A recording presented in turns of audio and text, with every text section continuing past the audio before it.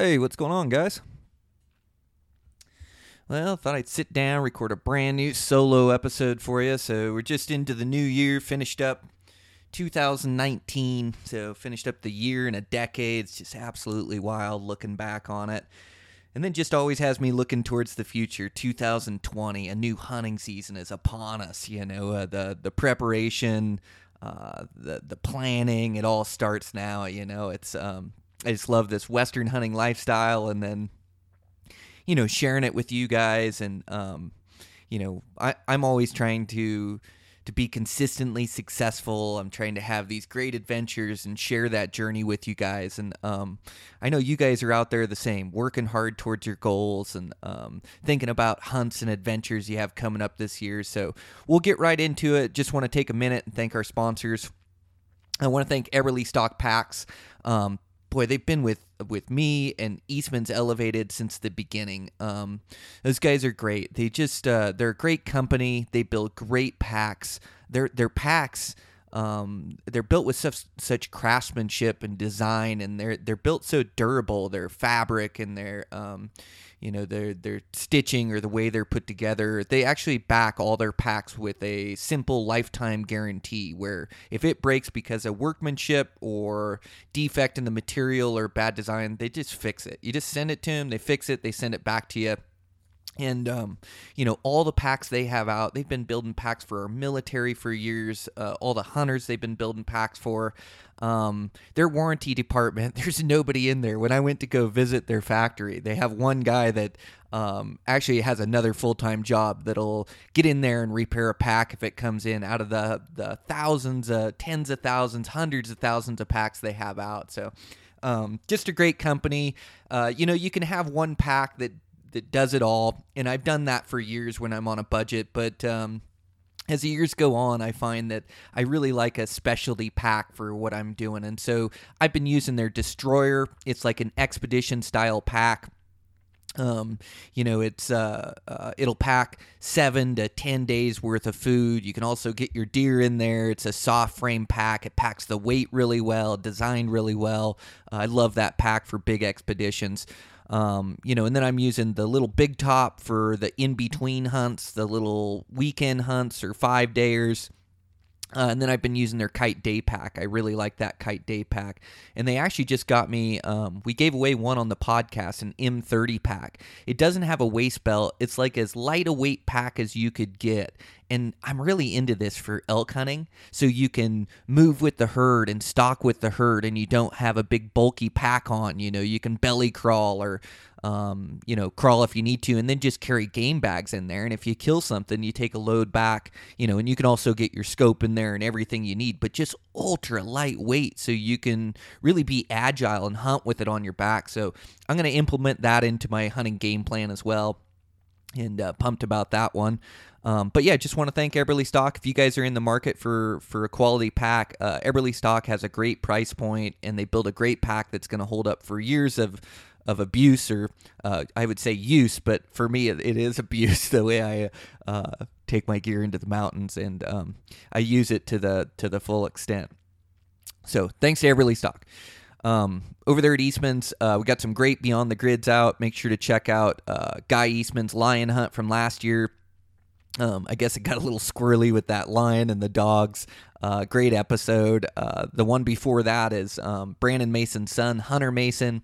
Great episode. And then that elk, I did that elk hunting podcast a few episodes ago, a solo episode, and just talked about the epic elk hunting I had this season, hunting a couple different states. And the final one I ended on when I got into that epic hunting was, here in my home state of Montana, and we filmed that, and they put the film together, and it's out this week on Eastman's Hunting TV. So, they air it for a week, and then it'll replay, but just set your DVRs and check it out. I'm really proud of it. I think it's the best work I've done. It's so tough to portray an actual public land bow hunt. It's so difficult to kill a mature 6-point bull, and then you stick a camera behind you, and man, I mean, yeah, you see me get frustrated, you see me miss, and then Spoiler alert, you finally see me pull it all together. Gosh, days of grinding through the storm, and 7-8 days in, I finally ended up arrowing that really good heavy bull. Man, just stoked. So make sure to check that out or set your DVRs. And let's get into this solo episode. All right. Well, a new year. It just has me reflecting back. What a great season. I know I say that a bunch on the podcast. But gratitude is so important to me. Like humble, like just appreciating, my life and where I'm at and what I get to do. I mean, it's absolutely amazing. I think the key to being a successful Western hunter, it's easy. You just have to love it. It has to be a priority in your life. And I know everyone listening out there loves it, and everybody does it for different reasons. And, we all have, the days that we can get out and still manage our family and our work. And, there's limits on all of us. But I mean, to me, as a kid, it was limitless. I just wanted to live this Western hunting lifestyle. I fell in love with bow hunting. I fell in love with everything about it, the hard work, the challenge. And then when I started to live this Western bow hunting lifestyle where I began to prepare 365 and I'm putting in all this work and effort into my goals, it was, and I transferred that from like high school wrestling. I loved high school wrestling, and it was like the harder you work, the more you achieve. And I learned that lesson, and pretty soon I'd start to just grind those stairs. I'd start to come in first. Pretty soon, like hard work, it just came easy because I wanted, the end goal was more important to me. It was worth sacrificing for. And I think Western hunting's that way, where I just absolutely love it. And I love chasing giant critters. And I think, as I'm getting older and I mature more and I have less to prove to the world, it seems like when you're young, you have to put your personality on something, or and hunting was something that I could do that with. I worked really hard at it. And so because I put in so much work, I became fairly proficient at it. And then people start to respect that success that you have, or that quality animal. And I guess I like that. But as I grow older, it's like, man, I just I enjoy the process and hunting so much, and the adventure. And in years prior, when I was first getting going, I think I put too much stress on my shoulders, to where I wasn't enjoying the journey or the process or the challenge of it, to where now I just love every minute, every day of being out there and being able to chase wild critters. I just appreciate it more. And so that's kind of the point I'm getting to with the start of this podcast, is that anything you want to be good at in life, you just have to be passionate about. You just have to love it, and the end goal has to mean more to you than the sacrifices that you're willing to put in. And so for me, I've just embraced it. Absolutely love it and want to learn everything about it, the same way as you guys like listening to this podcast and other hunting podcasts, gaining information, getting better. I remember, like, I would just read anything that had to do with Western hunting, with mule deer, with elk. Every book that's ever been written on the subject, I'd read cover to cover over and over, and nowadays with the internet and it's the information day and age, there's so much out there. But I just remember just immersing myself in the Western hunting lifestyle. I loved it. And I made it a priority in my life. It's tough because bow hunting doesn't pay the bills, and so it's tough to like put all this effort and hard work into something that doesn't create money. But once you realize that money isn't the most important thing in life, it's the adventure, it's the experience, it's enjoying every day, and sure, money helps, of course, to pay bills, to have nice gear, to be able to take the time off work. Like money is, I'm not going to say a necessary evil, but I just I fell in that trap in my younger years where I was really chasing money, where, and I've never had like good avenues to make hundreds of thousands of dollars or anything, but I was a carpenter. In the same way I was hungry for hunting, I was hungry at being a whole person, like being good at everything that I did, being good at my job, being good at, husband and father, being good at bow hunting. And once I started to just get this attitude, I'd put in extra work in construction, first guy on job site, last guy on job site. I'd take on challenges where I'd be working weekends, or I'd be, whatever it is. I do all the high work. I'm good with all the heights. I do all the tough stuff. The toughest job on the toughest, task to get done on the job site, that's what I'll tackle. Whether it's challenging because it's super high end trim work, or high pressure situations, just cabinets or woodwork or specialty items, tile showers, whatever it is, whatever would challenge me, I just take it on to get better at it.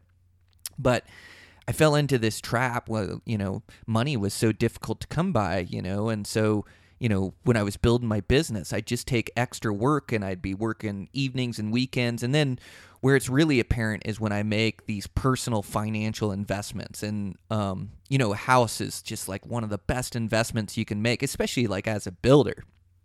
Like as a builder, I can do all the work myself. And so I can put all this sweat equity into it. And really, a house is half materials, half labor, and, got to hire some subcontractors here and there. But I would just try to take on everything myself. I'd try to take on the electrical, the plumbing. And of course, I had friends that would help me out. My buddy Dan helped me with the plumbing here at the house. So, he was great. But, I do all the concrete. I do all the construction. I do all the hardwood floors, all the tile. I do the roof. I do the siding. I do the, whatever it is, electrical, plumbing. You just try to do everything yourself to save money, which is great. It really got my family ahead. But what I'd have to do in these time periods is I'd have to work a full-time job, and then as soon as I'd get off work, I'd go evening work at the house.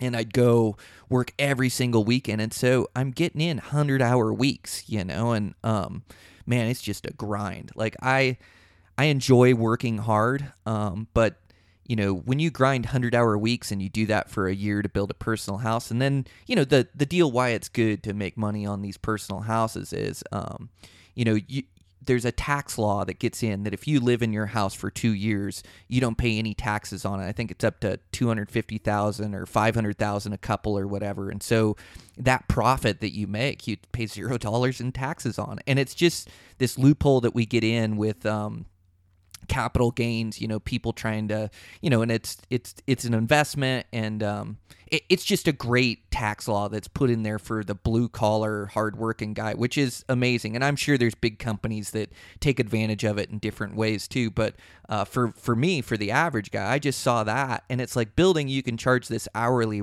rate, but when you build a house, it's fair market value. So, you may only have, whatever, I'm just throwing numbers out there. You may only have 200,000 into this house or whatever, but fair market value is 400,000. And so when you sell it, you don't got to feel bad. You're not taking advantage of anybody. You're not charging more than you should on it. You're just charging fair market value. So it's like business, you just, you make what you can make. But it really got me ahead in life, and it's a great move, and it's like bigger than myself. I remember just building it going, I got to give up a hunting season. And my wife is great. She just supports me so much, would bring me out meals. She'd bring out the girls to work away with me. Like, she makes it all work with our family. And, at first we both started working hard on the house, and we'd both be stressed out. And, we'd, come home and, not that we'd argue here or there, but it just wasn't working. It was just like we were both so worn out and stressed out that it wasn't working. It works much better for me to just work myself, my fingers to the bone, and she takes care of me, and then she's patient with me. She lets me be an ass at night if I say something right, whatever it is. She just has more patience with me, I guess you'd say. It's just our dynamic and how it works. And she works really hard on the house too, don't get me wrong. She's just not doing the 100-hour weeks. But my whole point of this long-winded explanation of being passionate about hunting is, so like in times in my life, I have chased the buck, and I've worked, I'm taking extra jobs, and I'm taking this job, and I don't have much time to hunt, but I got to work, I got to make money, and I chase this buck. And like doing this personal house, this last one, I worked so hard. By the time I got to the end, um, I was dealing with depression. I moved into this house, and man, I didn't feel like fishing. I didn't feel like hunting. I didn't feel like running. I got into this house and I was so exhausted. I had pushed myself so far. Lose weight. Yeah, I just, but I worked so hard. You know, I'm not happy and I'm not enjoying life. Like I'm chasing that buck at different time periods in my life where I've had to work really hard, and I always do what I say I'm going to do, and I come through, I get the project done or whatever, but that's not what makes me tick. That's not what makes me happy. Like I like being good at construction and good at my job and taking care of my responsibilities, but it's this backcountry bow hunting that like lights a fire under me and that I'm passionate about, that I just love with every fiber of my being. And so like I just you have to make money and you have to take care of your finances, and I think right now I could be chasing a lot more money to stick away in my account, but instead I'm just looking for experiences I can go on. I want to have enough money to support my family. I definitely want to be building towards retirement, and I am going to do another personal house here. It's just the right move for me, but I'm going to do it a bit different. I've done enough of these that, I'm going to have my crew help me out on different tasks on it, and, I'll do, all the finish work, and I'll be there every step of the way, but I'm just going to pay to have a little bit more done. I've afforded myself through building this business to where I can be gone more during the week, on other projects, leave the guys to work away and check in on them, and then, be working on this house. So I'm just going to do it a little bit different. I'm still going to hunt and go on a bunch of adventures, and it's worrisome when I start thinking about it. I got to get in that house building mindset again, where you've got to get it done, But I'm just gonna do this one a touch different. It scares me because my life is so good right now. I have structured it, from the age of 20. I've just continued to build this life that I love and that I enjoy, that's surrounded around the outdoors, and I talk about training and physical and mental. But I love trail running. I love the way it makes me feel. I get to the mountains each and every day, run up and down. It keeps me so healthy. Like I haven't been sick in a couple years. My immune system is just off the charts. Like I may be getting older. Like I'm 39. I turned 40 this year, but I feel better than I've ever felt. I mean, and I'll get into some of this work that I've been putting in over the last couple of years that's really helped my back and just help my body, my immune system. I'm just firing off all cylinders. I feel great on these hunts.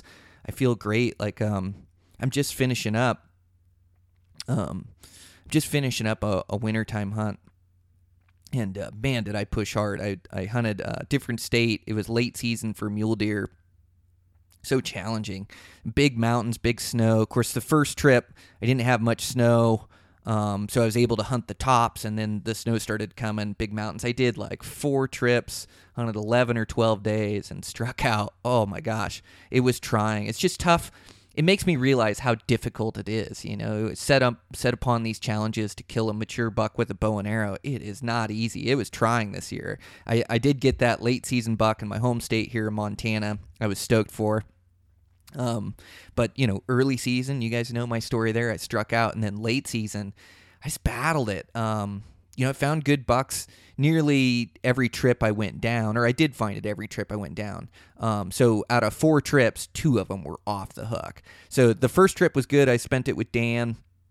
We found a couple shooter bucks. It just got screwed up by coincidence. We'd keep hiking way off these access points and roads, and we'd find deer back there, but I just couldn't find the bigger bucks. And then we'd be hiking back, and I'd spot one on the rim, and all of a sudden that's the great big buck we want. But he's off the rim where you can, run these wheelers or the side-by-sides, and so the next morning put ourselves in that spot, and a side-by-side pulls out on the vantage point and blows up that basin. And so like just circumstances like that where we never really got a stock the first trip. Second trip I went back, I think that's when I hit it really good. God, I hit it perfect. New mountain range and big miles, nobody around. I got 4 stalks in one day. I just had one good day of hunting. The couple days leading up to that, I was looking for good bucks or trying to get into them, but one day was amazing. And it was just blowing so hard, that north wind, that being patient in cold weather is tough. Like, sometimes it's 0 degrees with a 20-mile-an-hour wind. It's 20 below with the wind chill. I've got on all the clothes I own, wind blowing or snow blowing sideways, and you're trying to wait for these deer to present themselves or come out. It's really tough to be patient and slow and methodical like I like to be on these muleys. So I end up pushing it or forcing it a little bit, and it just didn't pan out for me. And also, that snow just makes noise. It is so tough to get close to some of these deer in that snow and this wintertime conditions. The crunch on it just kills you. I went one trip where the whole trip was nearly wasted just because of the crunchy snow and then calm winds. I couldn't get within 200 yards of a deer. And I did see a couple shooter bucks, and I made attempts at them, and I put in good effort the entire season, but I just came up short. And then the last trip, I went to a new unit and checked it out. Really impressed by it. God, and that was just epic hunting. I got on this really good 30-inch buck. I never really got into any bucks that were in the 200 class. I don't even think I saw one quite to the 190s, but I chased some really good bucks, like 170, 180 bucks, deep forked, heavy, older deer, the ones that just really get me excited. But it was a riot pushing through that cold, and then that snow just put so much extra exertion on you. Like, you just can't, to do 15 miles in the snow, oh my gosh, with that resistance on your legs is incredible, the work that you have to put in. But it just had an amazing late season. It's off the hook. I enjoyed it every step of the way, but I came up short. So it's just the nature of the beast. Like, some of these hunts aren't going to pan out. I mean, last year, I didn't kill a bull, and so this year that was a big part of my focus, to kill a good bull, and I ended up killing a couple good bulls, which was amazing. But, I had this incredible season, and I think I'm going to stop. I'm not going to, this season or this year looking forward, I'm not going to put like this score or this deer on this pedestal that's what I want to accomplish. Like, all right. So, years prior, I said, this is the year I'm going to kill a 200-inch buck, and I've set my goal there, and I just, I work hard. That's what and sometimes it's a great driving force. That's what keeps me on the trails running. It's what keeps me shooting my bow. It's what keeps me getting ready, is this giant buck, that I'm going to harvest. It's going to happen this year. But, there too, that's the trophy at the end. And if I'm just going on a hunt, like take Colorado or Wyoming, for instance, this last year that I hunted. If I just go in there with the goal of a 200-inch buck and then I don't kill that buck, it's not like the whole trip was a failure. And two, even if you do kill a buck on day 7, day 8, day 9, does that mean the first 6 or 7 days were miserable because you haven't killed your goal? Like, it's good to have goals and it's good to have things in front of you, but anymore, like, I love the process so much. I love preparing so much that I don't need that anymore. You know what I want to have? I want to have these epic adventures. I want to travel around. I want to hunt quality deer. And in different hunts, there's different bucks that I have in mind and different bucks I can hold off on. But I really think like your trophy radar, I think you got to climb the rungs of the ladder before you can harvest a 200-incher. You need to harvest a 180. And not to say, like, if you're just looking for quality bucks, you may run into a 200-incher and kill them, even though you're only looking for 160 or a 4-point. It just might be the buck you find, and then you put your effort there and you end up harvesting them. But I'm just not going to put these giant goals in front of me. Like bulls, I've always wanted to kill a 350-plus bull with my bow.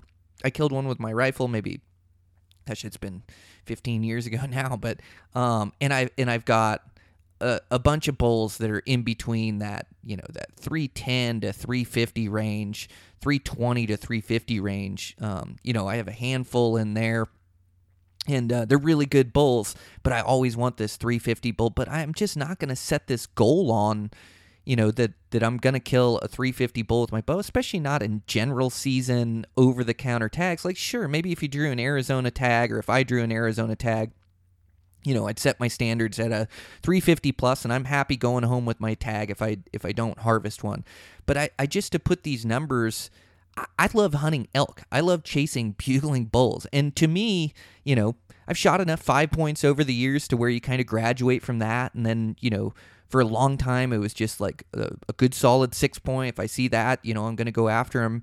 And that's kind of grown over the years too, to where now it's just a mature big 6 point bull that gets me excited. So, that's my goal for the next year. Mature 6 point bull that gets me excited. I just want to be out there and be in the chase. And if you're out there with the tag in your pocket, it's amazing sometimes what you can turn up. But for me, like the bulls I shot this year, I mean, you show me a 320 bull out there, man, it looks like he looks giant on the head. He's a big filled out 6 point. Like those bulls get me excited. And so like I just want to hunt what gets me excited and what I'm happy with. If I harvest a bull like that, I want to be stoked. And I am. So that's what I shoot for. And same thing for mule deer. If he gets me excited, like that's what I want to go for. If he's, 165, 170, in different hunts, you're going to have, these different bucks that you kind of visualize that you go after. And sure, if I've got a good Colorado tag or good Wyoming tag, I know what's there.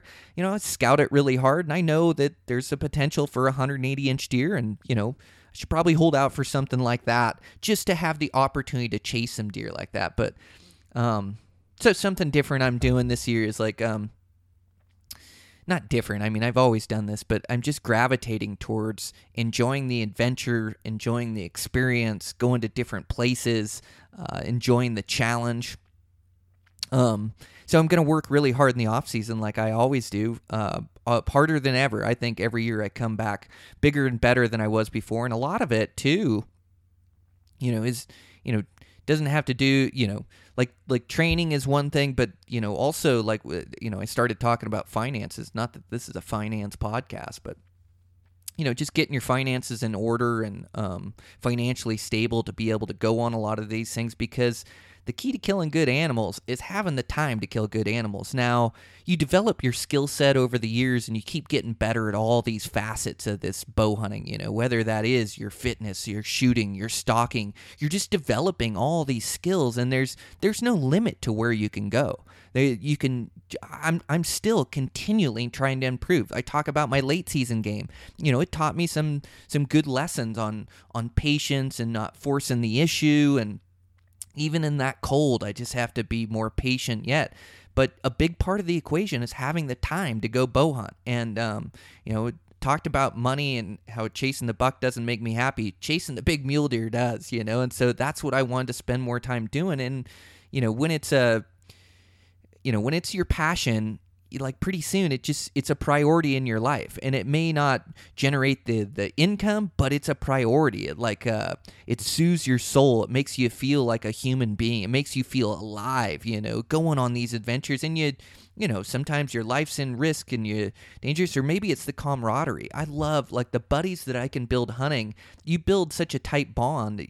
I compare it to like military, which I always hate to compare myself to military. I just I look up to those guys so much, and what they do, and then the camaraderie that they build in war zones when they're with their buddies and they have each other's back and they're doing it for this bigger cause, or even like watching playoff football. Like I'm not a huge football guy or whatever, but I love the Seahawks. I come from Seattle. I've watched them since I was a kid. I love watching them play, and so I record every game so I can skip the commercials, and I watch it with my family, and we watch. But even in football, like the bigger cause of playing for your team and for your teammates, and instead of playing for yourself, like it's just this bigger cause. And so when you find bow hunting and it's something you're passionate about, something you want to do, you make it a priority in your life, and you just start structuring your life around that, being able to go on these adventures and being able to go on these things. So that's a big part of the equation, is just getting financially stable or getting yourself to a place. And I really think the key is not how much you make, but what you do with it. And it's really paying down that debt and not being in this cycle of just debt and interest that you're paying off is just trying to get things paid down and paying cash for them and get your debt load down to where, the money you make at work is money that you stick away in your account. So that's been the biggest key for me, is just getting myself out of debt. And my monthly outgo, I just don't have to make that much to go. My house payment, I've got my entire life savings, into my house. And so, I've got a super low payment. Hopefully this next one I'll have zero payment, and then I can use that equity to build a rental or to build a small spec and sell it and, hopefully keep growing that life savings or whatever. But I really think it's getting the debt load down, but having the time is so important. That's where I'm fortunate. Like, I used to be a weekend warrior, and I had to work, and I'd get Saturdays and Sundays, maybe add a Friday on there, and I'd maybe have 1 week trip a year. And, I made it a priority to do the best I could on those hunts and on those weekends. And even this year, that late season hunt, I was weekends. I had to get back to construction work, and I had responsibilities to be here with my family and catch volleyball games, basketball games. So I was a weekend warrior. Heck, it comes down to every year doing that. But that time is so important. If you have the time to go learn new country and to go chase bucks, things just happen. You just turn up good bucks. You just turn up good bulls just for time in country. So, I think that's important as we look to the next year. I know it's important to me is just to make sure I start planning these hunts and that I've got the time to go on them and to spend on them so I can be successful. And the preparation is a huge part of it. Like the hours of research that you put in, it's all time that you can put in to your hunting, which collectively, at the end of the year, that's a big reason why I'm successful, is just all the time I put into map research. I use that onX a ton, and I use it on my phone. I use it on my computer, and it's almost, I try to use that more so than an app or something that I'll open. But if I'm sitting there in the evening, I can spend 20 minutes and I can go fly over one of my hunting spots and kind of look at new drainages and access points. And I do this. What I do is, before I start applying for a tag, I make sure I want to hunt there. And so a lot of my research starts right now as I'm looking towards draws, and then where do I want to hunt? And I do research on the unit. I look at Boone and Crockett entries, Pope and Young entries. I look at the state agency's Game and Fish website. They'll give you a lot of information on buck to doe ratio, on mature bucks, on and so you can just start to paint this picture of these states. And then you're looking at drawing odds and success, and so you just start to paint this picture. And then I'm always looking for the mountain range or the habitat that I want to hunt. I do want to hunt more of this desert habitat for mule deer. That's one of my goals for the new year. So when I go to Arizona this year, I'm going to spend some time down in the desert. And I hunt a lot of the foothills, the sagebrush, breaks. I hunt coulees. That's my dog coming in. How's it going, Gunny? He's ready to go with the day. But I hunt, a lot of breaks, a lot of coulees, canyons, mid-hill, and then, of course, I hunt a lot of tall, big mountain range mule deer, where I'm hunting the giant alpine basins in the summertime or early fall, like August, September. I just love high mountain mule deer is just the best for me. And then the late season, I'm hunting big mountains again, and big snow. And so, I like these different habitats, but I really have to improve on my desert habitat a little bit. So I'm going to head down to Arizona and put some time into this desert mule deer. But yeah, just getting your life in order, and then also like getting your family prepared for the hunting season. That's a major deal for me, so I don't end up in a divorce. It's just making sure I'm being a good dad, good husband.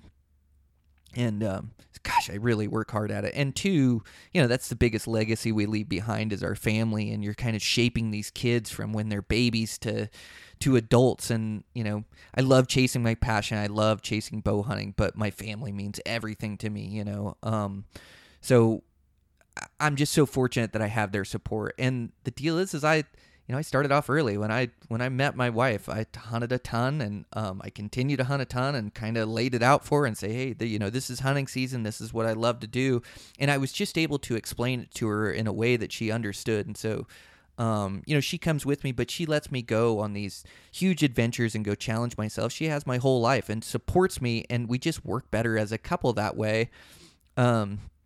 So it works for us, but yeah, you got to get your life right, whether it's finances and then family. I know me for, a big New Year's resolution or goal for me is family orientated. Just getting my family out on more adventures and things that I like to do, but also I need to be open-minded and do what they want to do. So, when the girls want to, whatever it is, traveling and sitting on a beach, like I need to go sit on a beach and go be happy and be present in the experience and enjoy it, laugh with them. And a lot of it too is just being present every day, every morning being present with my girls. I'm not on my phone. I'm not, try to sit down, joke with them, talk about their day. Same thing in the evening. And I run such a tight schedule. I'm always shooting my bow. I'm always running here. I'm doing this, but I just, we have dinner almost every night at the table, and, that time is to hang out with the girls. And then, after that, a lot of times we sit down and we'll watch a show together, whether it's, my girls like Survivor or, whatever it is, just time together with them. And so, big goal for me is to make sure I'm present all the time with those kids. And also, as far as being a husband, it's taken my wife. I go on so many hunts and so many trips. I need to go some places, take her and enjoy it as well, which I try hard every year to take them to a handful of different places and then just enjoy the vacation and the time spent with them. And then also just try to be the best person I can be, here at the house, cleaning up and chipping in with housework and making sure I've got wood cut and, just my house responsibilities. So mad my shower. This is not a construction podcast, by the way, but my shower, I got that steam shower I just love. I've told you guys about it. It's all this custom tile shower. It took me 140 hours, man hours to build. It's got, tile that's different patterns, and then, it's on point, which is on 45 above the border. And then it's got this really cool border that's set at about eye level, and it's got a bullnose tile high and low of it. And, I ordered that tile through a reputable company. It's through Surface Art or something. I really like their tile or their patterns. And the normal porcelain tile is what you use for these steam showers. And porcelain tile is fine. All the water beads up. The grout's sealed on it. But these bullnose tile, I don't know if it's just a cheap finish, but the finish started melting away off there just from the water and the heat of the steam. And they're the same brand as the other tile, but they just melted away, and then it exposed the tile and sand. So, God, I got to chisel all those tiles. I sealed them the other day to buy me some time, but I got to take a couple days and chisel all those out of there. And then I got the matching grout. It hasn't showed up at the house. I ordered it the other day, but I got to chip them all out of there, throw in some new bullnose, and then regrout. It's not that big a deal, but it's just when your house is all done and everything's finished and you're enjoying it, it's just the last thing you want to go do is tear into a shower with a chisel. But oh well, it's just what I got in front of me. I just got to get that done. But just taking care of my responsibilities and being a good man, being a good husband, it goes so far. And then when it's a hunt or when it's hunting season and I'm ready to go, I got full support. So everybody's situation is different. In their marriage is different. Every relationship is different. But hunting's a priority to you. It's something that you have to work out. So, these are a couple things that I don't really talk about much, but finances, being a husband, being a father, and then it comes down to the skills we all think about, right?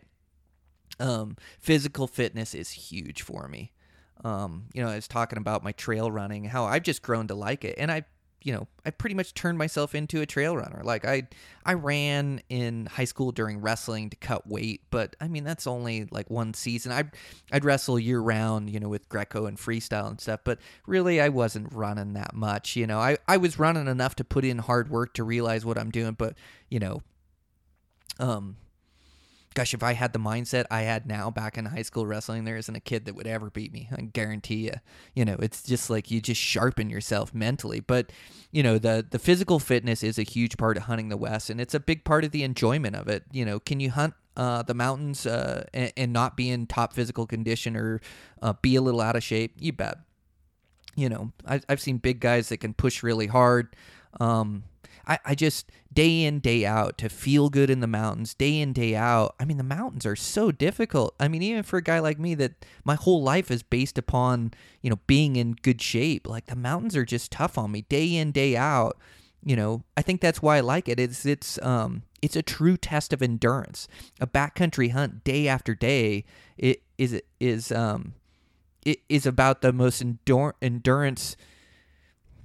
It's like running a marathon or an ultra marathon, even an ultra marathon, which I do need to run. I've run some 50 milers, a couple, but I need to run a 100 miler. I've talked about running a 100 miler. I've actually thought about this goal quite a bit with New Year's resolutions, and I've decided that I'm not going to do one this season. You know, I just my training has been working so perfectly for me, and you know, I just try to build it into a habit of my life. Like I run nearly every day. It's 6-7 days a week. And, you know, the last couple days were 2 short ones, a couple 3-mile runs, no elevation. But, you know, the day before that, I did 10 plus and did, 1,500 feet of elevation gain and loss, maybe 2,000. So I'm getting some good runs in, and it's just working really well for me. And I'm enjoying running. Like it seems like when I train for one of these big races, you know, it's going to take away from my bear season. It's going to take away from time with my family. It's like it's another goal, like to run a 100-mile race would be great to put that feather in my cap or whatever. But what I love to do is backcountry bow hunting. And that's the reason I run. Why would I do something that takes away from that, takes time away from that? And my training's working perfectly. Like it's running nearly every day. My body feels great. My joints feel great. And really the key in the mountains is the elevation. And listen, there's so many ways to work your body out, whether it's CrossFit, whether it's trail running, whether it's hiking with a heavy pack on, whether it's, whatever it is. You just find something and you just start to make it a habit. And I like the things that are difficult and really tough. Running fits me. It also fits my body type.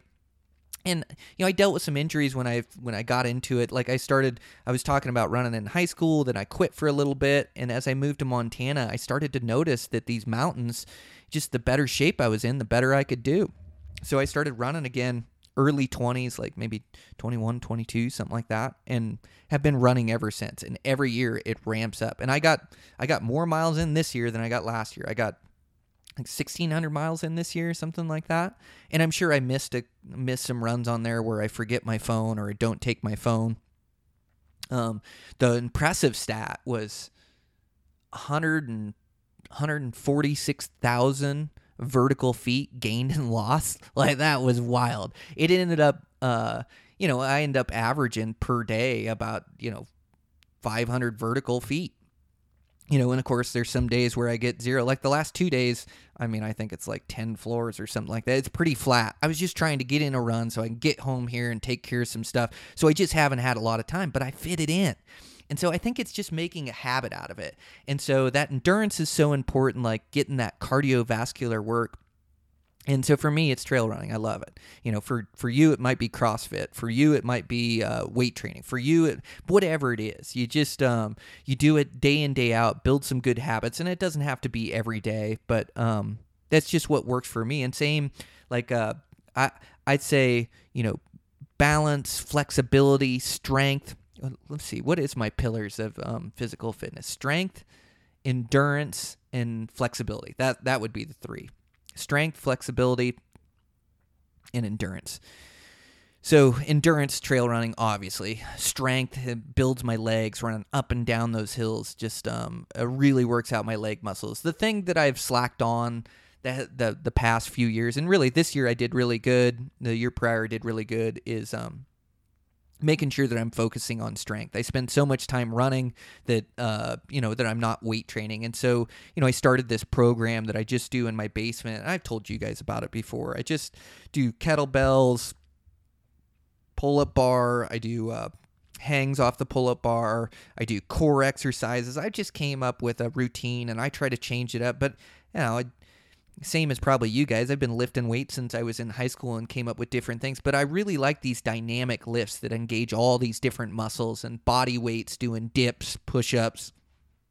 And same deal there. I have just made it a habit. And one of the things I need to get better at in the new year is I really want to make sure that I'm being productive with my time. Like, just that it's so busy trying to run the podcast and outdoor industry stuff, social media, and then construction work, family, be a husband. There's so much stuff to fit in there that I just have to make sure I'm being productive with my time, all the time, whether that's morning, middle of the day, evening, whatever it is. I need to be getting stuff done.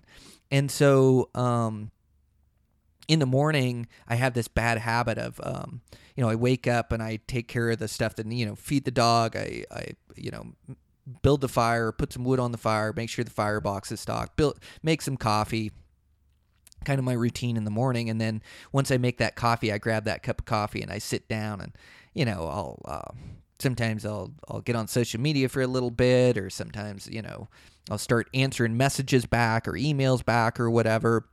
But really this hour time, this hour window in the morning when I'm waking up, I'm not that efficient. I'm not that effective. I could be better is what I'm saying. But I've started to just come down in the morning and get on this pull-up bar and get on these kettlebells and just get in a quick workout. Sometimes it's only 10, 15 minutes. Sometimes I just walk by the pull-up bar and do some pull-ups. Or sometimes I take a half an hour, 40 minutes. Sometimes I'll even, I'll get home and then sorry, my wife came in to tell me goodbye for the day. But sometimes I'll even I'll get home, or I'm pretty good about making myself go get in those runs because I know how important it is. I know what endurance is, and I just feel better after I do them. But there'll be days where I come home, it's dark and it's snowing and blowing and 10, 15 below. And I think I'll go down and go get a workout downstairs and start working out on the kettlebell or the pull-up bar and just call that my workout for the day. But I just implement these portions in my life, these healthy habits in my life. You're building habits in your life, whether they're good or bad, all the time. These habits that you create. So, like realizing my morning routine is not a great habit. Like, I just need to get down and get a workout in. So I've been better in the mornings. And same thing with weight training. Less about blowing myself up or being sore the next day. I just want to do something that is sustainable that I can do each and every day. And so weight training, I'm not quite as good as I am as running. I really want to be, every day is what I'm striving for, but I end up missing a couple days here and there. But just working harder on that strength, because it comes into play. Like having a strong core is everything, like keeping that back right. Gosh, it does no good to have these endurance muscles on my legs and then stick a pack on and I slip my neck out of place because my back isn't used to that pack. So I've just got to keep myself strong there for packing animals, for packing my pack. And so strength is a big part of it. Endurance is a big part of it. And the other part is flexibility. I told you guys about man stretches and yoga. God dang it, is it important. I think my body, like my hamstrings, tighten up from running so much. And so for me, man, it is, I stretch, at least once a day. Usually it's twice a day I'm stretching. And I went to a yoga class with my wife the other day, which, I don't know that I'm in for putting in an hour of a yoga class. I think I'd rather go get a run, but it really helped me. Like I learned a lot. Like I've been stretching and doing this twice a day, but to take an hour and focus on stretching and then focus on this different mobility of my body, of like my hips and my shoulders, my back, like I felt so good walking out of there. And the next couple of days I was like, oh, maybe I am a yoga guy. I don't know, maybe I do like yoga class. And, I have my wife that helps me out a bunch, but I think the answer for me, there's some good yoga classes on the internet. My wife belongs to some program, or her mom does, and we use her password. You know how that all works. But doing a yoga class, and I'm not into the chakras and the I'm not into the hippy dippy stuff, but the stretches are amazing. And just going to that one class, I just learned some different positions and moves I could do that really helped her fit inside my stretching. And so it just helped me to learn more. So, I don't know that I'm going to be down at a bunch of classes or anything.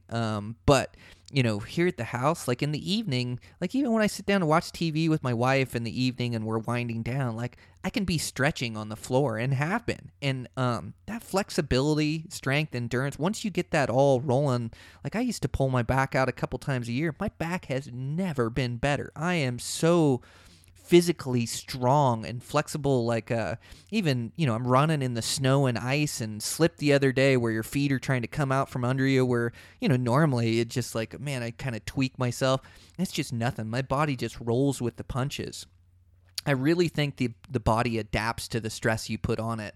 And I put a lot of stress on my body, and my body just responds. And I'm lucky I got good genetics. I don't have bad knees. I don't have bad joints. Like everybody, each one of your guys' bodies and requirements, and we're all individuals and we're all built different, and that's some good, some bad, and we're not all dealt the best hand. I'm not, in high school I wasn't tall, dark, and handsome and crushed all the women. You're just given what you're given in life. You got to make the best with it, right? And so I'm this small stature at like 5'7", I weigh 155, but you just you get what you get in life and you make the best of it. And I'm glad for being a backcountry bow hunter. Man, it's so effective. I don't know how you 6-foot guys do it. Like it's so much easier for me to sneak up on animals and keep small and hide behind things. Not that, but it is an advantage. I mean, if I'm being honest, it's an advantage. And also,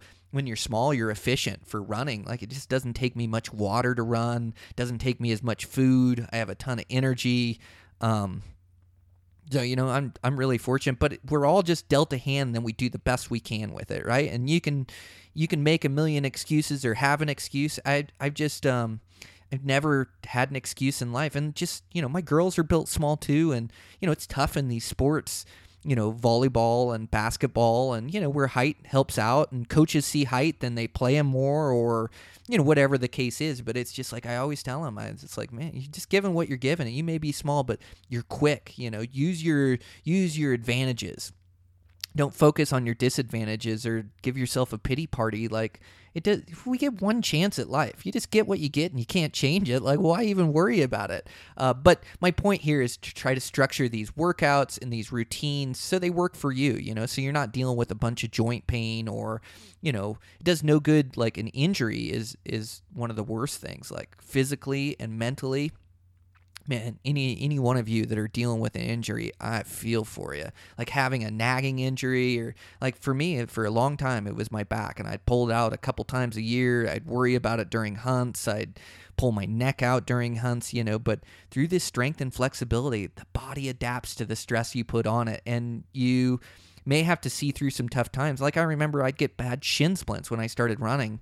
When I was in my early 20s and I was pushing for half marathons and then ultra marathons, I deal with gnarly shin splints and, different injuries. I had an IT band injury one year, but, pretty soon from doing it year after year, here I'm getting older and my body's getting better at it. Like it's just, your bones get denser, your muscles develop around these joints. And then keeping with my flexibility is huge. Stretching 1 to 2 times a day. And it doesn't feel like I'm making any big gains or anything, but I'm just flexible where I can twist, I can touch my toes, I can bend down. And dude, it's so important, like stalking. Like I haven't got into that. So physical fitness, I think, is a major pillar of, being consistently successful, just being able to push day after day. And so, like, get yourself in a routine, figure out what works for you, but put in that work. It also feels like you're just working towards your goals. Like, being a backcountry bow hunter, man, it's 365. You have to live the lifestyle. And if you want to kill, a giant buck or a giant bull or a mature animal or have the adventure of your lifetime, like, you have to be able to trust your body. There's so many times when I see animals so far off, and it's not even a question for me. I'm going over there. I know I can trust my body. I'm going to go over there and try to give myself a chance. Or when you have to move camp, or you're day 7 and you got to keep grinding in the mountains, it comes up over and over and over on a backcountry hunt. It's just your physical fitness. And the better shape you are, the better you do. Sometimes you're racing to cut off a bull, and you're jogging, and it's a matter of timing. If you get there in time, you kill that bull. If you don't kill that bull. There's so many instances where physical fitness comes into play, for endurance, for speed, for everything, flexibility, the whole deal. And so, like, that's, to me, is the absolute total package. So, I'm not doing the 100-miler this year, which, I may change my mind. Sometimes I'll just end up signing up for one and end up training, but it's just my training is working so good for backcountry hunting right now, and that's what I truly love to do. Like, that's what I'm going to continue to work at, and I enjoy these runs each and every day. Now, it works for me and my endurance, and I recover from the hunt. I'm never sore, and I can push as hard as I want, day in, day out, and so it's just working for me. And I'd like to put in more mileage. It's tough in these mountains. Like, I'm not covering 7 or 8 miles in an hour anymore. Like, if I'm just doing the flat, sure, that's no problem. I can run 7-minute miles or 6:30s and crush that. But in the mountains, when you're climbing up and down, it takes more time to get in that mileage. And I just can't take away from my family that much. Or, I guess I could sacrifice. I could figure it out. Like, I'm just making an excuse to you guys. I could figure it out. I could train for 100 and I could do it. But it is going to take away from my backcountry bow hunting. And that's where I just draw the line. It's like, and why, like, everything's working so good. My body feels so good. My immune system's firing. Like, I just, it's all working right now. So I would like to do more miles, but it's not in my daily runs. I can't just go for, I've been fitting in a lot of double-digit miles lately, but it's just like there's a day a week where it works out for me, or a couple days a week where it works out for me, where I'm just out. I know nobody's going to be to the house till 6. I've got 2.5 hours plus my half an hour drive. I can go crush a big run. And so I just want to be good about fitting in more of those longer runs, those big endurance runs, and make sure I'm getting in those throughout the year. But, I'm happy with my mileage. I'm happy with the elevation and the climb. I want to find a new gear this year and work harder than I did last year. But that's, that's just me and where I'm at and my goals moving forward. So, I am going to run a 100-miler. I will sometime in my life, but I just got too much backcountry bow hunting to do right now. But I do really enjoy running right now. I'm just in a good place with it. I just love it. I love running with my dog. My dog is just the best. But so anyways, the physical fitness, major pillar. You guys know that. The other thing I really want to improve on this year is like your stalking skills. So there's this whole group of skills that comes into stalking game animals, and then and then also shooting and keeping yourself calm in the crunch, and it's gosh, it's so important. You get these chances throughout a season. So throughout a season, you may work hard and put days into this effort. But that day you finally spot that mature buck you want, that day you finally spot that mature bull, you're all in. It all comes down to the skills that you've acquired, and the decisions you make are going to determine whether or not you get an opportunity at that. And, the more experience and the better you get and the more confidence you have in your stalking skill, the better your chances of killing that animal and the better you are at closing a deal. And so just moving forward in the future, and there's ways that you can improve that by stalking does. I always think the best way to improve your stalking skill set is by stalking, by hunting. Experience is the best teacher. But I also think you build this framework or this groundwork of skills and theories inside your brain of what you're going to do, what's right or wrong, the decisions you're going to make. So when you get there, you make really good decisions. It's really easy to get wishy-washy. You finally see the animal you want. You're not sure if you should come above them, below them. What's the wind doing over there? There's all these variables. And so sometimes you sit there scratching your head, but I just, moving forward, I want to be decisive. And I just have to implement just more patience. Patience kills the buck. I believe it wholeheartedly. I just, in this late season, makes me realize it even more. And I had some good stocks, man. I put myself in bow range of a couple different critters. It's just tough because you always, like this last group of does, the last time I was over there, I spotted this really nice buck, really tall buck, good fronts. And, kept working into him and climbing through the snow, and then finally got him, got a good wind, and started dropping in the sagebrush kind of on top of him. But I get in there close, and all of a sudden I've got two does at 40 yards. So I'm pinned down. I can't move. 15, 20 minutes, they kind of feed, and then I see another doe, and it's right there. And so, I keep getting stopped on my stalk because I've got deer in front of me that I can't bust out. And then the buck ended up showing up 60, 70 yards below me, never stopped. I never got a range. He just walked, and I kept thinking, just be patient, just let it develop. Well, it didn't work out that time. The wind ended up, I think there was a gust that shifted down the hill, and I was just so close to all these deer that ended up blowing up. But just that element of surprise, not letting them know you're there, and just being patient with the situation, not giving yourself away. I mean, there was times on another stock, times on stocks throughout the whole season where I'd have to stay motionless for 15, 20 minutes, 30 minutes because I'd have a cow looking at me, or I'd have a doe looking at me, or looking my direction, or feeding where it could see me. But I just need just being more patient in this, taking what the animals give me and not stalking to I want to say reckless. It's not stalking to failure. You want to make sure that you're not stalking in. Sometimes, guys will see a buck and they'll keep stalking in closer, and they don't have a shot and getting closer yet. I had a good guy on the podcast the other day, and he was telling me about a big buck he was on, and he froze up, and he ended up stalking within, 15 yards and then blew the buck out of its bed. It's you don't have to go in that close. It's not going to create the opportunity. Don't push this stock to failure. Get in close and let things happen. And same thing late season. If I can't get close because of the snow conditions, just sit back at 150 yards and just wait. Those deer will put themselves in a better position. Those deer might move in my direction where then I can just set up and get in front of them.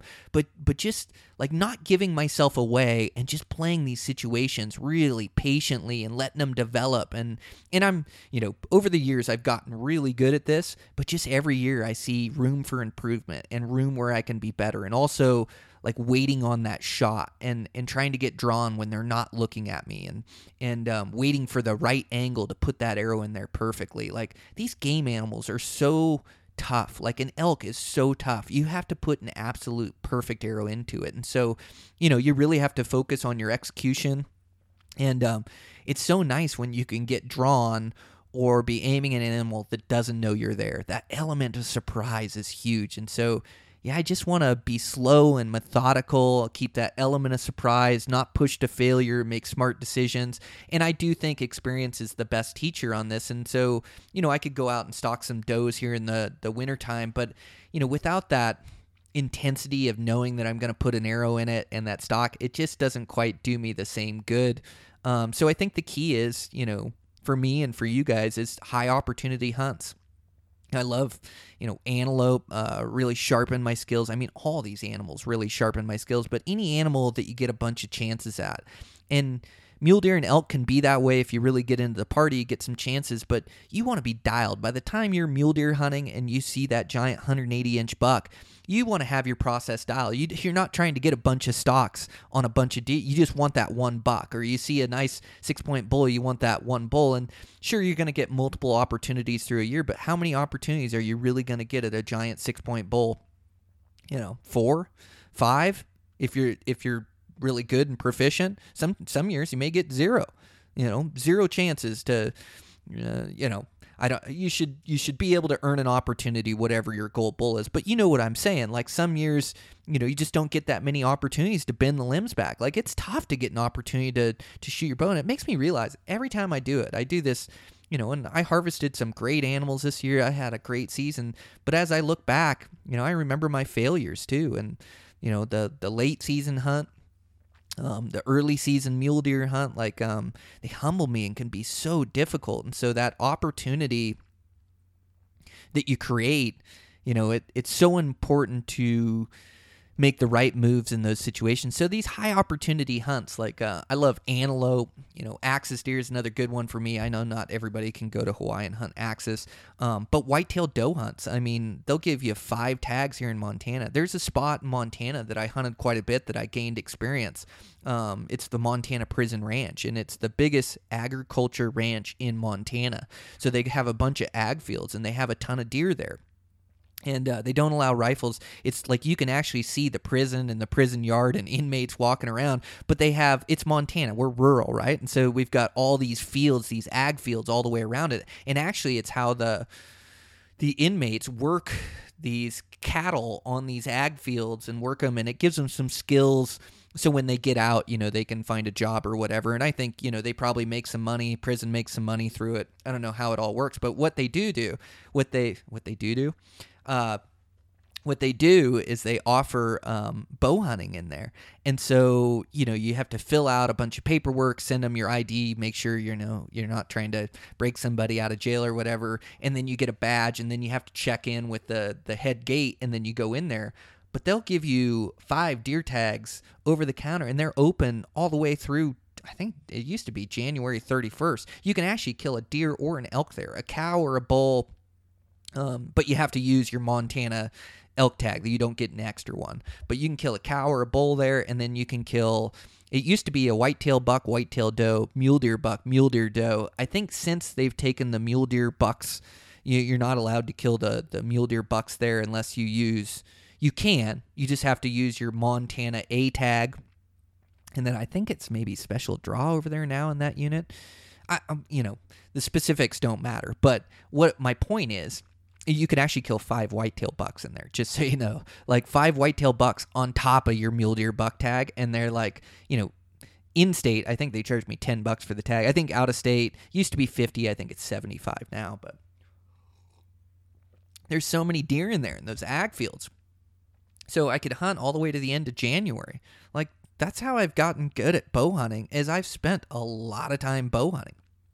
And so I would go there with tags and just make a trip over there and go stalk does, go stalk bucks, and it's stalking whitetail in open terrain. It just made me better, So that's one of the instances. I've hunted antelope for, 12 or 15 years with my bow or whatever. And 2, being bow hunting exclusive has really helped me. Now, I don't think it's the right move for everybody. I think you have to have some success.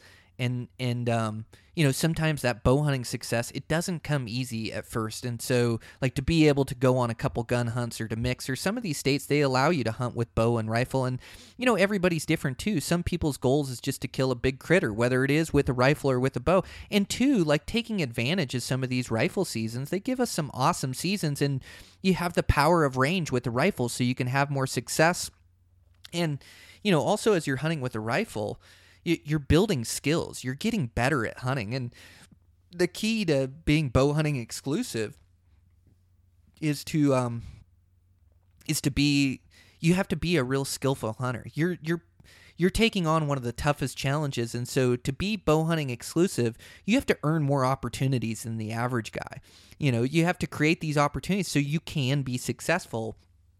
So I think guys should take advantage of those rifle seasons. I think it's a good, you gain experience, you gain knowledge, you have some more success, you can kill some good critters, and then just taking advantage and enjoying the time in the mountains. But for me, I went bow hunting exclusive, and what this did is I always kept in a bow hunter's mindset. The other thing it did is it gave me a ton of experience because I failed a lot. I'd never, I wouldn't fill my... a bear tag's a perfect instance or example. Bears, you can go out with a rifle and you're glassing and you're hunting bears and you're putting time and effort in, and, you have to build your skill set to where you can find enough bears to get enough stalks to even think you have a chance to kill one with your bow. But with a rifle, even if you're looking for the biggest bear on the mountain, how many bears are you going to see before you see that giant bear? 4, 5, 6, 7. Or just to find a decent bear, like, I don't know, maybe look over 3, 4 of them and you find a decent bear. And then you've got this extended range. And so, you get within a couple 100 yards, 300 yards. You make your shot on this decent bear and heck, you got your bear for the year. And so, okay, you had to see 4 or 5 different bears. You ended up killing the first good one you saw, and you have 7 days into it. Well, me with a bow, it's so difficult. Like, I may find that shooter bear, and I may make a play, and it may not come together. But my season, I'll end up having 30 or 40 days into looking for bears just because I can't make it happen on these mature boars I see. I don't catch up to them. But what it's done is it's just given me so much experience. So now every bear season, I get 4 times the experience even a good rifle hunter gets. So I build all this experience and I'm getting stocks. And so this all goes into my skill set and makes me better. Like, stalking bears will transpose into stalking elk, into stalking mule deer, into, every species and every habitat is different, but they also have these similarities and these tendencies and these, stalking. It translates to different game animals. And so through that, it just gets me so much experience. And then this spring season, all of a sudden I'm getting 30, 40 days of bow hunting experience. And like, gosh, how much better is that going to make me come elk season, come deer season, And so like the thing that bow hunting has given me is it just it gives me more experience in there and more chances. And like mule deer hunting during rifle season with my bow, during rifle season, the first good buck you see, you pull the trigger on it and you're done. And how many days did you hunt? 3 days? Or I don't mean you. Sometimes I use that term. That's another one of my New Year's resolutions. Sometimes in my writing and when I talk, I say you when I mean me, or I mean I, or I'm just saying like the broad public, but I have to get better at that. But anyways, like mule deer hunting, like you take my dad or my cousin, for instance, I've got good spots that I hunt that I've developed over the years, but I've developed them because I've hunted the entire mule deer season trying to kill one with my bow, spotting multiple giant bucks. And then you learn these areas and all of a sudden you've got all these areas. So I take those guys in and, I think my cousin Chris hunted for 2-3 days, killed a really nice heavy buck. My dad hunted for a couple days, killed a really nice heavy tall buck. So they get a couple days experience. But me, to try to kill one with my bow, like I say, I've gone back every single, I've gone back 4 or 5 weekends in Montana. We get a long season here. And so 4 or 5 weekends, 3 days a piece. So 12, 15 days into trying to kill a mule deer and spotting all these mature bucks and making stalks on them and then finding another one. And so bow hunting, like, failure is a prerequisite and it is so difficult to be successful. But the more you do it, the better you get. And being bow hunting exclusive, what that has given me is it's given me a ton of experience to get better at stalking, to get, better at in the crunch and in the moment. And when you screw up, it hurts, and so you want to learn from it and get better and be better on the next encounter. And so, it's part of the reason why, I've become the hunter I am. It's just the bow hunting exclusive gives me a ton of experience. And also, like, every hunt I go on is a bow hunt. I'm never out of a bow hunter's mindset. I'm never stopped thinking about the wind or getting in close or the conditions. And sometimes it feels like hitting my head against a wall, like that late season hunt. Just could not get it to come together, but I just keep trying and keep putting the effort, and eventually things come together, So that's a big part of it. I want to work on my shooting here in the next year. You can just always be better. And I love that 40 to 60. I love getting close and killing them and just knowing I'm 100%. But there's times where having that long ball in your quiver, like being able to really shoot and have confidence in your shooting, like, like late season, sometimes you can't get close enough because of the snow conditions, but that buck may be standing out there at 75 yards. And with today's equipment and being able to dial to the exact yards to have the exact range on them, and draw and execute your shot, that's a dead deer 10 out of 10 times. So, like, not that I want to extend my effective range. I just want to be better. I just want to be better at execution, keeping the crunch. I mean, it's so tough. And those shots, they mean everything to me. When I get a good shot at a good buck or a good bull, gosh, you just want to make it. And it's with the time when you get on a hunt in September, you can't improve your skill set anymore. Now, I focus a lot on my execution as I'm walking around in September. I make sure my bow's dialed in September, make sure it's still sighted in and everything's going to go right. I continue to practice through hunting season. But, you can't improve your skill set once you're there. You have what you have. And all that skill set is built right now in the off season. And so, I think challenging myself to get better. I want more arrows per day. I love shooting at 3D targets. I'm going to do a 3D shoot or two this summer. I need to do that. That's important to my shooting. Aiming at a 3D target really helps when it comes down to picking a spot on an animal. So I want to make sure I'm doing that. Work on my setup, the tune of my bow, make sure I've got a real forgiving setup in it, and just shooting a bunch. I need to get back up and shoot leagues. I used to go to Bozeman and shoot indoor leagues with a good group of guys, standing on the line with 20 guys, really working on my 20-yard form. I need to get back into that routine. I think they shoot Thursdays or Fridays, but I need to send my buddy a text and run up there. And it's the last couple of years I've been coaching the 4-H kids here locally in Ennis in archery shooting or whatever, and it's been really good. But I'm going to step down, and it's just not what my girls are into anymore. And my girls love the outdoors. I love them with like I say, like I tell you guys, my family is everything to me, and I've got them into this archery and competitive shooting and shooting in this 4-H, but it's just, man, if I'm being totally honest, it's just not what they're into. They just start building their own lives, and a lot of it is not supporting what you love, it's supporting what your girls love, and so as my oldest daughter, she's a heck of an archery shot, heck of a competitor. I mean, you're always proud of your kids or think they can do, but she could shoot on the national level as far as archery. She's just got a great shot, and she's developed it and learned everything the right way from the beginning, but she's more into volleyball and her friends, and it's just not her deal. She's not into doing it and putting in the work, and it doesn't light a fire underneath her, and so gosh, I can hear my phone buzzing here. Here it is. Okay. Sorry about that. I'll have to grab that here after I finish up. I'm about done. I'm hour and 15 minutes. Gosh, I never get through everything I want to cover on a solo, but I sure like doing these. But my girls. So my girls, it's supporting what they love to do, and not forcing them into what I like to do. And they like to go hunting with me, and they like, rifle hunting, and, bow hunting. It's just really tough. And I've got my daughter into it, but it's tough to get 20 yards away from something. And it's so much hard work to get an opportunity. And she's got a shot at elk and an antelope before, but she didn't really gravitate towards that. So we started doing more of the rifle deal and getting her out on rifle adventures. And so it's been really fun to share that with my girls. I love getting them out fishing in the summertime, getting them and their friends out. So I want to work really hard to do more of that, getting them out on camping or scouting trips and just doing as much with them as I can. But I mean, unfortunately, for me anyways, archery is not their deal. Taylor did good at it, and they win tournaments and medals, but it's just not their deal. They just not. And same thing with my youngest. She's done it growing up and had some opportunities, and she's a really good shot and goes in and puts in her practice. But she's more into, now she's in middle school, and she's basketball, volleyball, softball, and so she's just got other activities and her friends. And so anyways, I stepped down from 4-H. Hopefully my girls will continue to shoot or come back to it or come gravitate towards bow hunting as they get older.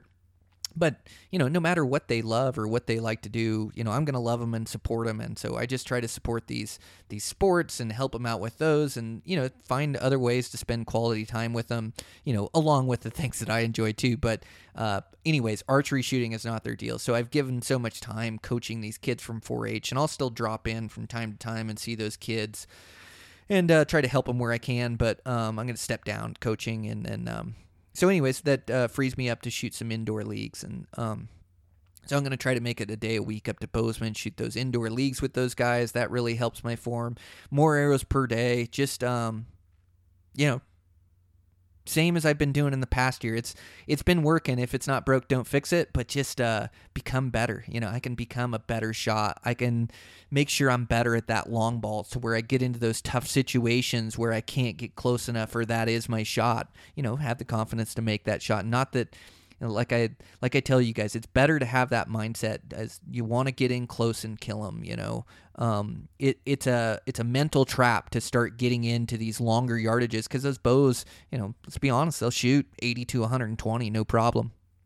But when you start getting in this mindset to where then you get inside this max yardage that you can shoot in your backyard with your flip-flops, it's just not that easy shooting at a game animal, and with the variables like wind and these animals are so tough, you just want to put a perfect shot in them. And so a lot of my success is having that mindset of getting close and killing them.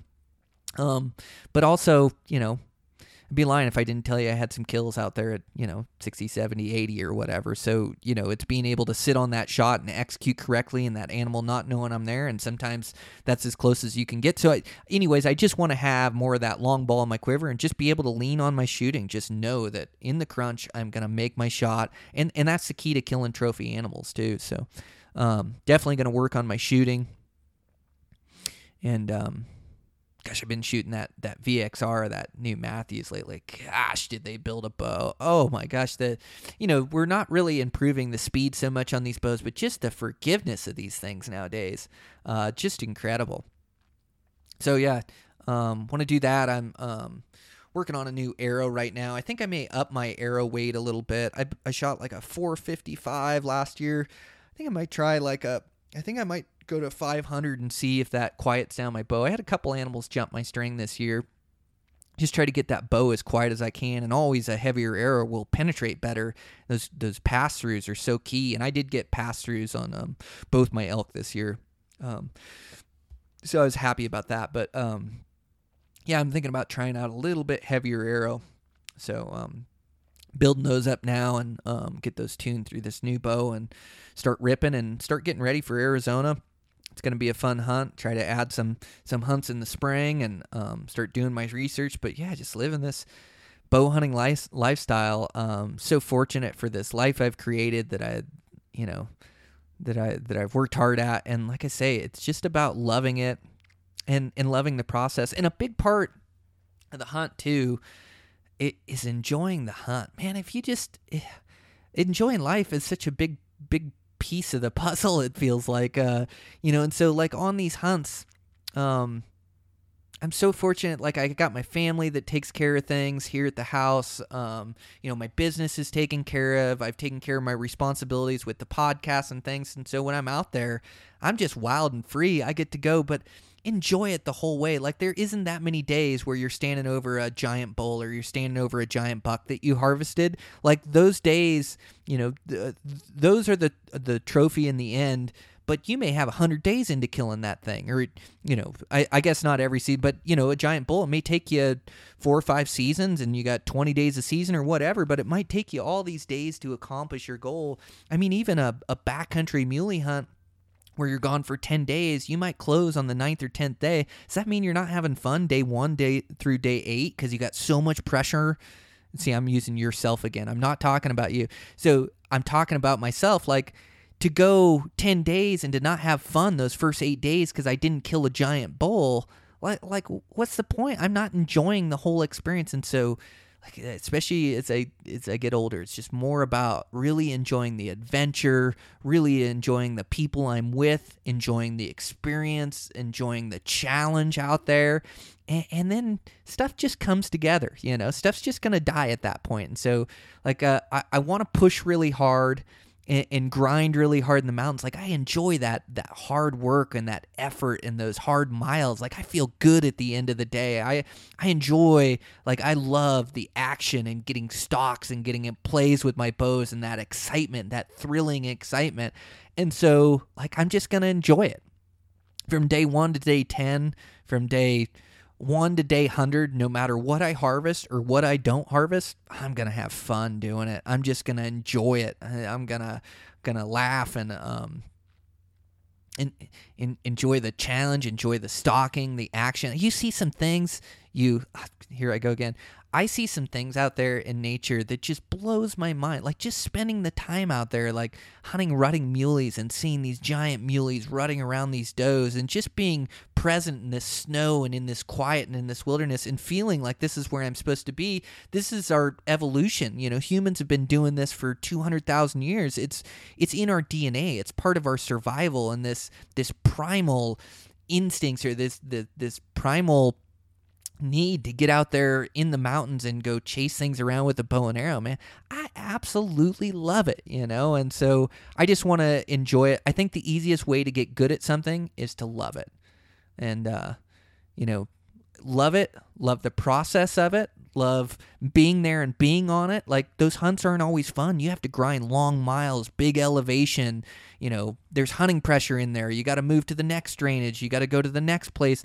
Like, it's this constant motion and movement and trying to get into critters. But I love being immersed in it, and I just want to enjoy it to the fullest. So I just think that's the biggest takeaway, and what I'll close on is this next year, when you're working hard towards your goals, enjoy the process. Just enjoy the hard work you're putting in. Enjoy getting better. Enjoy getting proficient.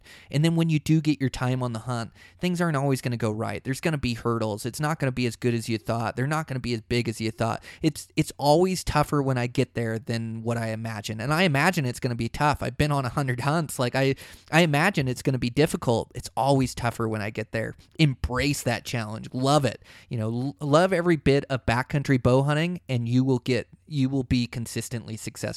Put in the work to improve your skills. Love every minute of it. And I'm sure that is the key to success, and the opportunities out there for us blue collar hunters. I'm just amazed at all these hunts I find in these different states and these different units for these different animals, and how inexpensive you can make it happen. There's so many blue collar opportunities, and the next opportunity is just out there waiting for you. And we don't have enough time on planet Earth to explore all the good spots to hunt. We just don't. I've been doing it for, bow hunting for since I was 13 or so. So gosh,